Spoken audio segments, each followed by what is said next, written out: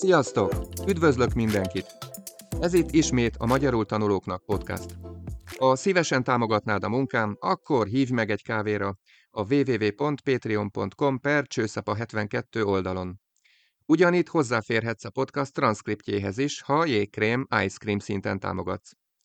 Ha pedig prémium taggá válsz, a transzkript mellett 3 interaktív feladatot is kapsz, természetesen megoldásokkal együtt. Jó szórakozást és stresszmentes tanulást a www.patreon.com/csőszapa72 oldalon.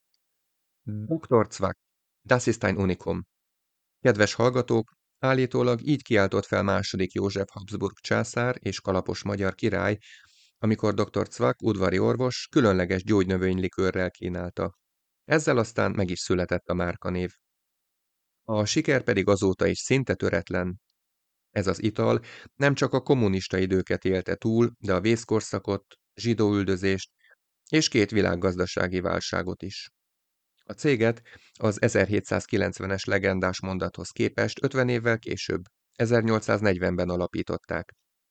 Védjegyét 1883-ban tették hivatalossá, és így a család titka maradhatott a recept, melyet Szabó István híres filmje, a napfény íze is tematizált. Gömbszörpnek is becézzük, jellegzetes gömb alakú üvege miatt, melyen a kezdeti időkben egy piros kereszt volt látható. Emiatt jelentős pénzösszeget tett le a család a Magyar Vöröskereszt asztalára minden évben. 1899-ben módosították a megállapodást, attól kezdve a címke háttere vörös színű, a kereszt pedig aranysárga. Ma is ezzel a dizájnnal kapható. 1892-től gyártották a finom likőrt a Soroksári úton, mivel a cég egyre terjeszkedett. Hivatalos beszállítója lett a bécsi udvarnak is. 1909-ben született meg a Vizesember, a cég másik ikonikus reklámhordozója. A 20. század első évtizedeiben Cvak Lajos és 2 fia, János és Béla is tolták a cég szekerét. A második világháború viszont borzasztó csapást jelentett a család számára. Mindössze 3 családtag menekült meg a nyilasok vérengzése elől. Az volt a szerencséjük, hogy villájuk az akkori svéd nagykövetség szomszédságában állt, a család pedig nagyon jó viszonyban volt a svéd diplomatákkal, többek között Raoul Wallenberggel is. Egy névtelen feljelentés nyomán számos családtagot elhurcoltak a nyilasok, levitték őket a Dunapartra, és ott a folyóba lőtték őket. Mikor a többieket is el akarták vinni, Larsberg egy pisztollyal a kezében megjelent, és határozott hangon azt mondta, hogy a ház a svéd állam védelme alatt áll, és így elriasztotta a nyilas pribékeket. Nem jelentett sokkal jobbat a szovjet csapatok megjelenése sem. Csak úgy, mint a szerencsi csokoládégyárban, itt is lecsaptak az üzemre. Állítólag legalább 1 millió liter likőrt ittak meg a szovjet katonák, mielőtt lefoglalták a számukra fontos berendezéseket. Az 1948-as államosítás után világossá vált Cvak János számára, hogy ebben az országban nincs jövőjük. Családjával az Egyesült Államokba emigrált.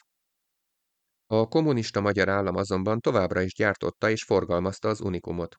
Cvak János nemzetközi pert indított a magyar állam ellen. A pert megnyerte, így 1958 után megszűnt az Unicum magyarországi előállítása. A következő nemzedék képviselője Cvak Péter volt, aki tehát a családdal Amerikában élt, ott megnősült, született 5 gyermeke, és közben rendíthetetlenül azon dolgozott, hogy valahogy újrainduljon a titkos családi recepten alapuló likőr gyártása. Amerikai cégeknek segített borforgalmazásban, betársult a Jim Beamhez is, de mindvégig az Unicum feltámasztásáról álmodott. Péter időközben elvált, majd másodszor is megházasodott, ezt követően pedig 1970-től sikerült elindítani Olaszországban a Cvak Unicum gyártását. 1988-ban látogatott haza először.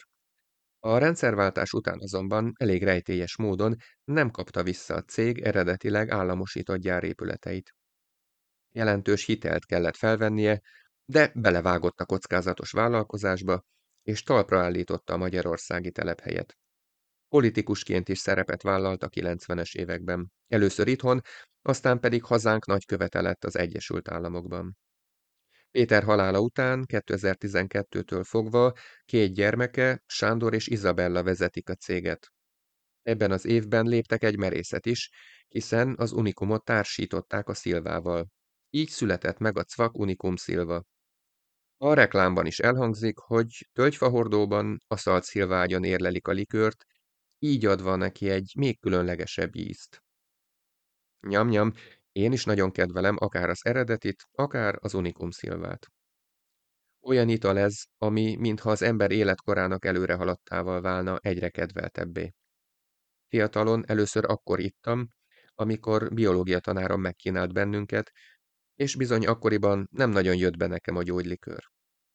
Bizonyos mértékig emlékeztet a diópálinkára is, de nyilván nem tudjuk rendesen összehasonlítani őket, hiszen a pontos recept továbbra is a Cvak család titka.